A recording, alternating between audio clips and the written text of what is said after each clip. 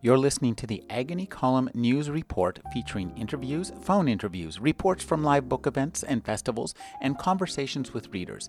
You can find additional news, interviews, book reviews, and more 5 days a week at the Agony Column website at trashotron.com/agony.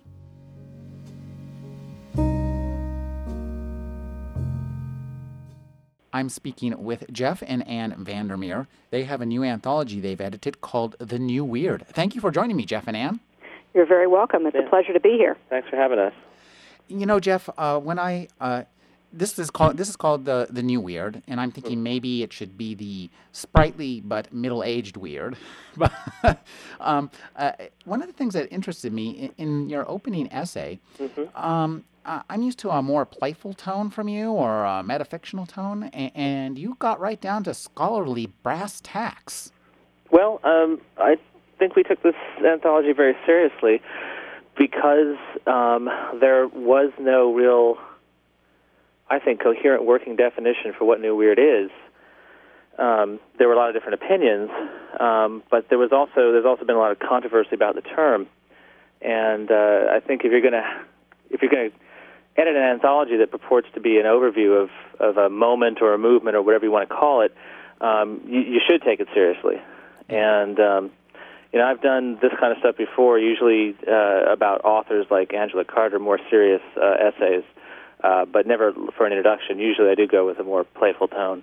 But here I think it's very important to ground the reader in at least two of the threads that led to New Weird, one of which was the new wave of the 60s, and the other was horror, like transgressive horror, body horror, like Clive Barker's work, which I think were both seminal and leading to stuff by China Miéville, for example. As well as your work, Anne, as an editor for The Silver Web. Oh, yes. I can see that in many respects. A lot of people have pointed that out as well.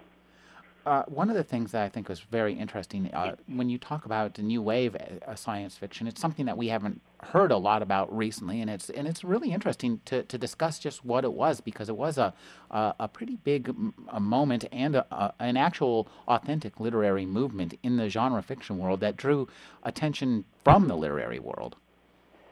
Well, I think one thing that was maybe not unique about it, but unique in terms of science fiction, because like cyberpunks, I mean, they were all over the place, although you might say that there was some origin point in Texas at one point when some of them were in the same place. But a lot of them were in London. Michael Moorcock, J.G. Ballard, M. John Harrison.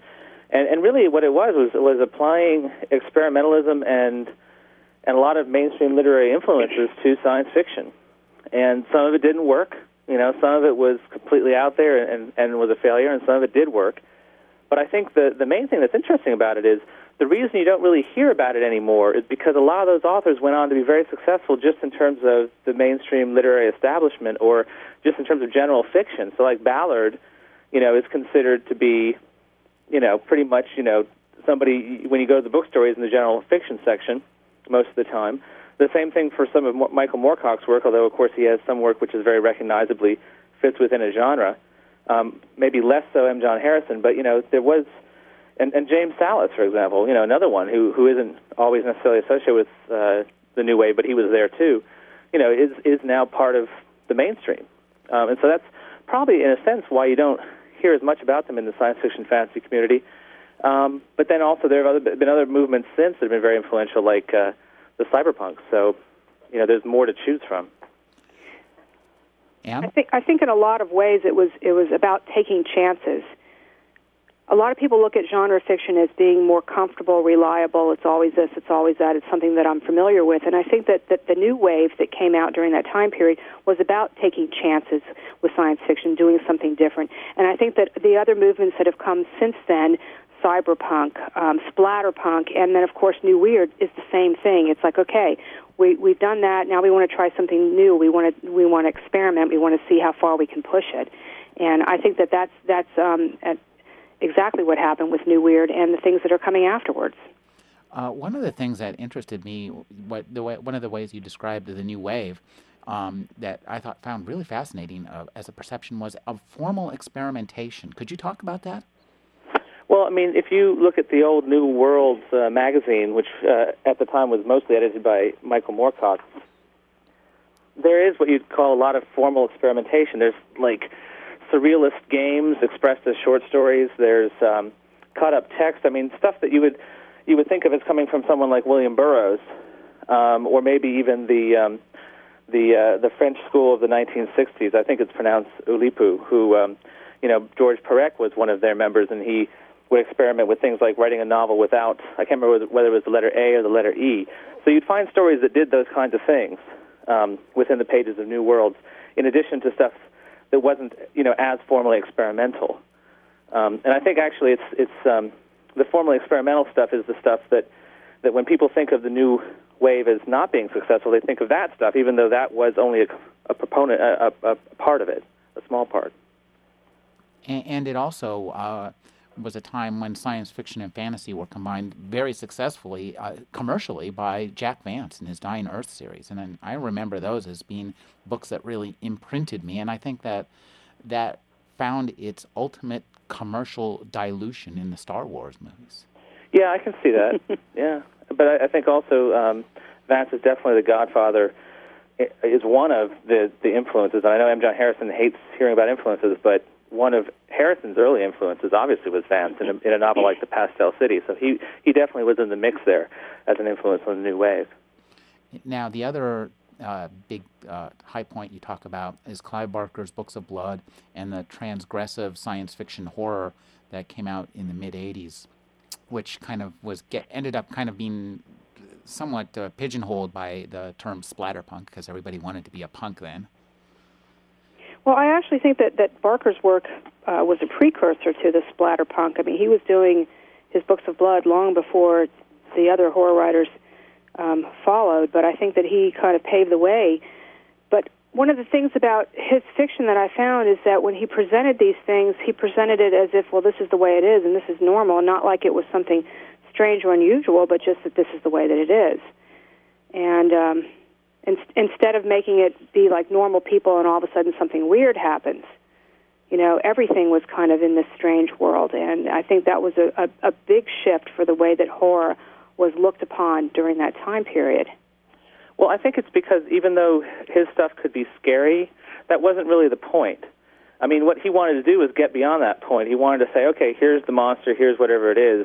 Now, how do you deal with that after the initial shock? And so a lot of his stories take that as a starting point and go further, and that's why I feel that they were relatively unique. And I think that's also why you can see the influence of Barker on Mieville's work, because he has a lot of transformed bodies, a lot of grotesquerie, where the point, again, isn't the scare. It's just this is the way things are, this is the way these people are, and then he goes forward from there. And it's also a matter of this is the way we are, because when you talk about transformational body horror, I have to think of David Cronenberg being an influence in here. Yeah, absolutely. Absolutely. Because it's that sense that not only are the monsters some form of transform or body organs, we have those too. As Clive Barker said, we just look different when we're turned inside out. Mm-hmm. Right. No, absolutely. Exactly. And I think it's because of those, seeing such strong influences of both that type of horror and the new wave in a lot of these authors associated with the term new weird, is what made us think it was possible to do an anthology, of new weird work. And it's not meant as a steel trap, if that makes any sense. It's meant as a dialogue. We have a lot of nonfiction in there where people debate what new weird is. So the point isn't the point is for us to say what we think new weird is, and then present that in the anthology, but also to provide space for a lot of voices giving their opinions of what they think new weird is as well. Well, one of the things that interested me as I read this book was the way you go about creating a literary movement, because you, and both Jeff, you and Anne have helped to create this literary movement and moment, and both of you through editing, and particularly with The Silver Web, and you through writing with the Ambergris stories. And the third component are these kind of discussions that you include in the anthology. And I think that's a really fascinating look at just the mechanics of bringing attention to a certain kind of literature and letting people know that it's there and why it matters. Well, I think from the most part, from my point of view, it wasn't so a matter of recognizing a new literary movement or moment, but it just kind of happened that way, where you're looking for something different, you're looking for something new, and this is what attracts you. So you start seeking out more of that type of work, or in Jeff's case, you're writing in that type of work. And then later on, you look back and go, maybe there is something that connects here. But when you're in it, when you're in the middle of it and doing it, you're not really thinking about what is this called. You're just doing it. Yeah, and the fact of the matter is that the term was coined on the Third Alternative message boards, or at least first formally put forward by M. John Harrison. And there's still some debate as to whether Steph Swanson, another British writer, and China Miéville may have come up with it first, and then Harrison put it forward. But whatever is the case, the first time that the term appeared was in 2003. So the work that you're talking about that Ann and I did predated that by almost the decade before 2003, and she's right that there was no term for it, but in going through all these stories and deciding what's going to be in the anthology and looking back, it was like, well, this makes sense. I mean, Miéville's Perdido Street Station kind of crystallized it in a sense. It kind of brought together elements that made people go, oh, there is this new thing happening. But the fact of the matter is that a lot of the stuff Ann published and that I published in the Leviathan series was definitely, again, influenced by this combination of transgressive horror and the new wave. And also, I think, literary fiction, surreal literary definitely. fiction. Yes, definitely surrealism. Let's talk a little bit about your definition of New Weird. I think it's really interesting, and I think it's right on. One of the things I like about this book is that, and the way you talk about the New Weird, the way you're talking about it now, is that, as you say, it's not a steel trap. It's more like, a lens through which you can view things and find some commonality. Definitely. I mean, the only reason that we took this on, in a sense, is that we have been somewhat skeptical of the term. So it was important, like I said, to be concrete in the introduction, but also to be open-ended, because we still have our own questions. But it did become clear that this stuff wasn't the old weird. It wasn't the stuff that you think of as being in, like, Weird Tales, which, Ann is now the fiction editor of, ironically enough. But that it was definitely something. And certainly you could call it something other than New Weird, I suppose. You could call it surreal sci-fi horror or something like that. But the thing is, too, that this term has gone out into the world. At one point I was very resistant to it because I didn't want it to define my own work. Because, when you do something else, then you're still defined by this old term. But the fact of the matter is it's out there. Readers are using it. Editors are using it.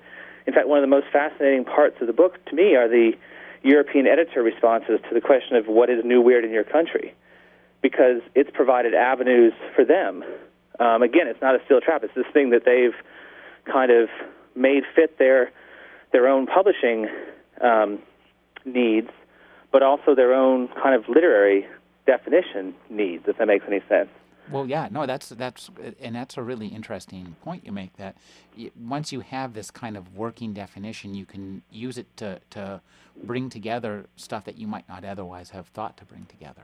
Well, I also think in many ways it's a jumping-off point. I like the whole idea of having something out there that people can grab onto and then use that and take it somewhere else. And every single writer, there's so many different writers, if you take a look at the anthology, that bring their own sensibilities to this whole idea, that you can't really say, well, this story is just like this story when it's two different writers, but you can definitely say, well, this is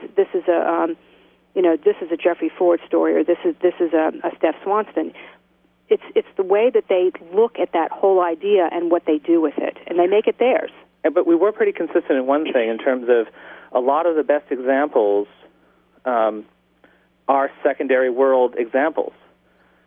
Could you explain what you... They're not set in the real world. They're set in some fantastical setting for the most part, whether it's kind of scientifically fantastical or just straight fantasy. So I think almost every example in the section called evidence, which is supposed to be representative of New Weird, is not set in the real world. Well, one of the things that's interesting about your definition, let's talk a little bit about some of the specifics. You mentioned urban fiction, so they're set in cities, and that's unusual for fantasy. That's a big change, and that's, I think, one of the most recognizable elements of the New Weird. And the other thing that I think is really interesting is the progressive political slant, as you put it, Jeff, post-Seattle. Those are definitely two interesting elements to it. I think they kind of go hand in hand. I think that one thing about New Weird, most of it, is it does engage our modern world through the vehicle of cities that are not the normal traditional fantastical cities that come out of an ideal or an idea of medieval times or exotic Byzantine cultures necessarily. They're definitely cities, for the most part, where you can see some element of modern cities in them. And so in that sense, although they're secondary world fantasies, they're engaging with the real world. And the other way they engage with the real world a lot of the time, although not all the time, is through the political. I mean, China's work is very political. Steph Swanson's can be political. K.J. Bishop's. Mine tends to be more anarchic and less formally trying to deal with that issue. But it definitely does then tie it or anchor it back to concerns people have in the real world. And I think that's very important because when you write secondary world fantasy, there's always this danger that you're going to be too escapist, that you're going to show all this wonderful stuff, but there's not going to be enough of a tie to what people are really thinking and doing right now. One of the aspects of the New Weird that's really important is what you call surrender to the weird. The surrender to the weird thing is really about not having an ironic distance from the characters, and that's actually quite different from, I think, someone like Jack Vance in the Dying Earth stuff, because he works his magic through ironic distance. Because here he's writing these stories that could be considered futuristic folk tales, but he's doing that so he has the distance so that you can enjoy them and still realize that there's kind of an underlying horror in them. Because a lot of times there are quite horrible things happening in Jack Vance stories. But because he's telling it in the stylized way, it gives you that distance, that ironic distance. And what China Mieville talked about when he talked about New Weird, and I think it is true for the most part about New Weird, is, again, the writer kind of puts themselves in that moment without kind of winking at the reader in any way. No, and that's one thing I wanted to mention, too, is that the New Wave, to my mind, there wasn't a lot of horror in the New Wave. It was mostly science fiction and fantasy. And right. The horror genre plays a big element, an important part in the New Weird. There's no doubt about that. Yes. Anne, could you talk about your as an editor back when you were working on the Silver Web, what kind of things, what was out there that you were looking for, and what was out there that you were trying to avoid? Well, what I was trying to avoid were the familiar traditional storylines. Not that there was anything wrong with them, but I was trying to do something different with my magazine. At that time, there were a lot of other magazines doing, the same old haunted house, witches, vampires, zombies, that type of thing. And those are all fine and good, but I wanted to do something completely different, and I wanted to just kind of turn people's heads around. So that's what I was looking for when I was reading fiction for the Silver Web, is I was looking for something that turned my head around. It's like, wow, I've never read anything like this before. This is really cool. And that was the type of thing that I was focused on. And I found that when I put that stuff out there, that there were quite a few people out there that were interested in something in addition to what they were already reading, because this is not something that this is a steady diet, this is the only thing, but it was something different than what was coming out at that time. Now, let's talk about the anthology itself. It's from Tachyon Publications, and we have to thank Jacob Weissman for his fine taste in getting this thing off the ground. What I really like about this is your very logical and rigid, almost, construction, the way that the anthology is put together and divided into different parts. Could you talk about the different parts and how you chose each part and how you chose the elements you included in each part? That was probably the hardest thing, but I'm going to let Jeff explain it to you. Okay, Jeff. Well, the thing, well, I mean, again, the idea of it being kind of this dialogue got me to thinking about, what is it we're really doing here? And we're really kind of putting forward an experiment. We're kind of trying to show you what kind of precursors there were to the New Weird. We're trying to provide evidence. So we have a stimuli section. I like stimuli better than precursors because it's not quite as rigid, actually, because you can't really point to, story A over here and say it definitely was a huge influence on story B. I mean, sometimes you can if an author comes right out and says that, but you really can't map that exactly. So stimuli seem like a better word. So we have the stimuli section with work by Clive Barker, Michael Moorcock, and Kathy Koja and others. The evidence section, which is all of the stories that represent the New Weird. Go back to the stimuli for just a second, sure. Because there's an author in there with whom I wasn't familiar, Simon D. Ings. Could you tell me a little bit about him? I'm just curious. I haven't read his work, so where does he come from? Well, he actually has collaborated with M. John Harrison, and he's a writer who came up in the 1980s, really, and was mostly known from being published in Inner Zone at that time. Okay. So he was in the late 80s and then early 90s, and he actually has now switched to writing, I guess you'd call it more mainstream stuff. He has a wonderful novel out called The Weight of Numbers. But his early work, especially his short stories, was very much in a kind of precursor New Weird way, and very much influenced by, I think, some of M. John Harrison's work and Michael Moorcock. Okay. So let's talk about the evidence. Yeah, so in the evidence we have Mieville and then Jeffrey Thomas, whose Punktown stories, although ostensibly science fiction, are really more horror fantasy to my mind, and also sometimes very political, like the story here. Jay Lake, Brian Evanson, whose Watson's Boy is directly his take on Gormenghast. It's kind of his deconstruction of Gormenghast, which I thought was fascinating, since Gormenghast is, of course, an influence on the New Weird as well. And then we have Jeffrey Ford, one of our favorite writers, Lena Kron, who's a Finnish writer, just an amazing writer who writes stuff that's in this vein.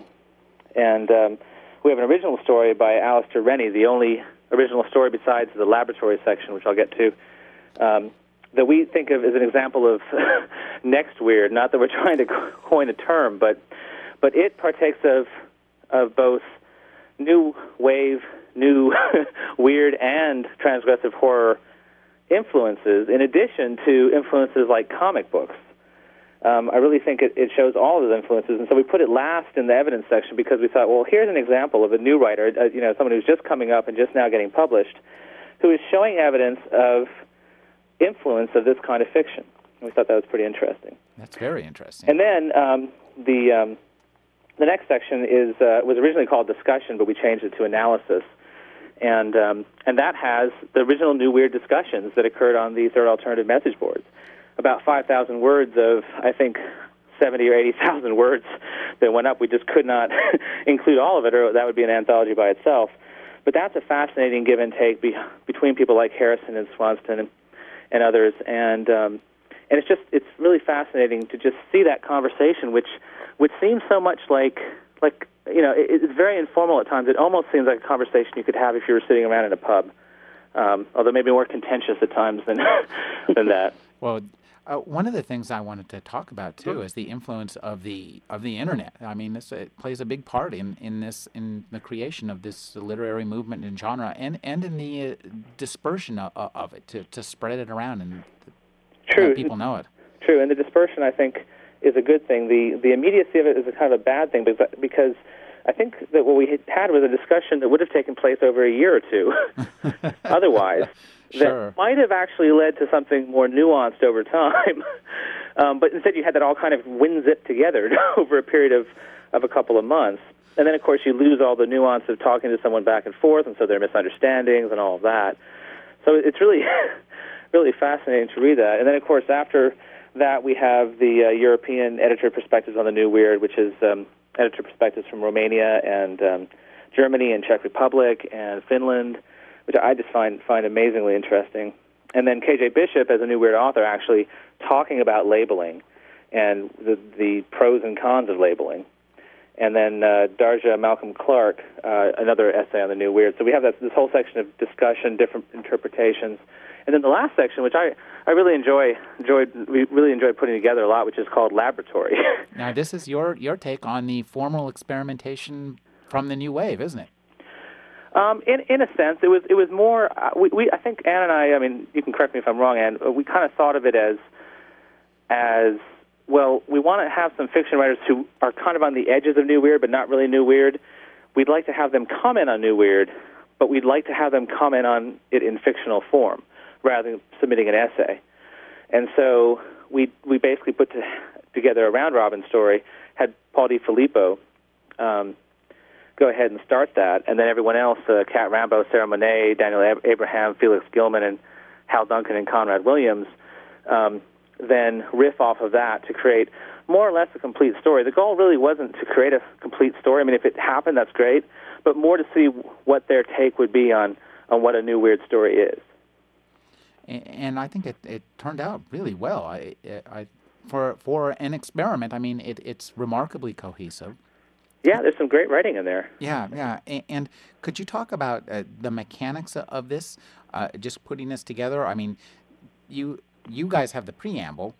You say Paul DiFilippo started it. Did you send Paul DiFilippo's manuscript to everybody else, and then Kat Rambo came back first, or how did that work? Well, so that's one of the benefits of the internet, because we did it all electronically, so that everyone could see how it was coming along. Did you collaborate in a everybody at once mode or in a serial mode? No. Well, what we did is we put up the Paul DiFilippo piece, and then we said, each of you look at this and tell us what element in this you like and would like to expand on. So someone there's some weird dog-like creatures in there, salps, I think they're called. And so I think it was Kat Rambo, maybe Sarah Monet was like, oh, I really like the salps, I want to write something about them. And so what we asked Paul to do was really put enough concrete elements about this world that you're writing about in there that they can not only advance the plot that the writer's coming after, but they can also latch on to whatever element they like the best. And then it was just kind of first come, first served. So we had each of them list their top 3 elements they liked the most. And so I guess Kat Rambo got Salp first, and that meant that Sarah Monet had to work on something else because we didn't want there to be too much repetition in it. But that way everyone got to pull out of Paul DiFilippo's piece what they seemed to like the best. And then we thought that would work best, too, in terms of their inspiration for the story. Anne, could you talk about the work that you guys did as editors?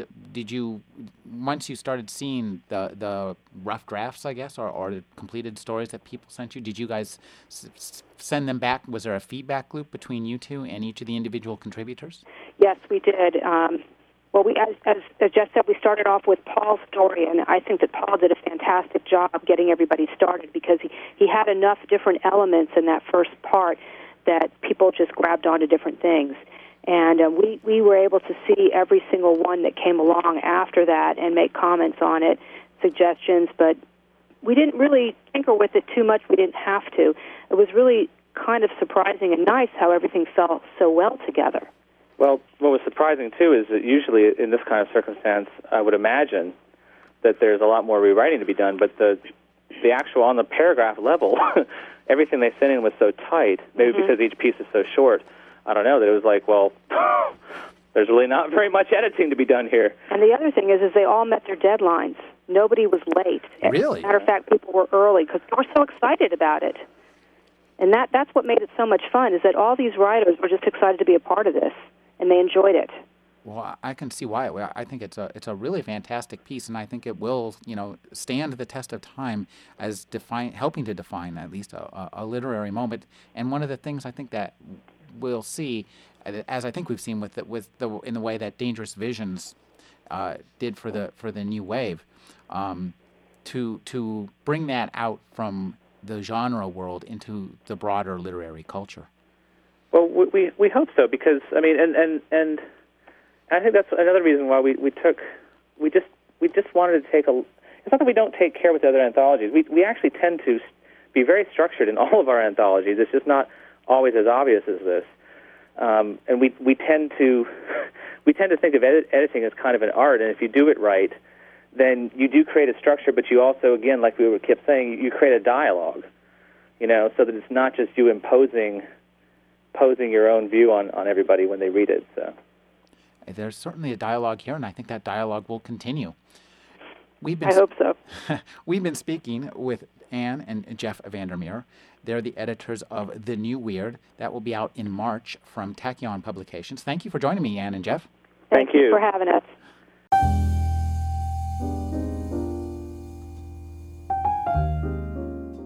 You're listening to the Agony Column News Report, featuring interviews, phone interviews, reports from live book events and festivals, and conversations with readers. You can find additional news, interviews, book reviews, and more 5 days a week at the Agony Column website at trashotron.com/agony.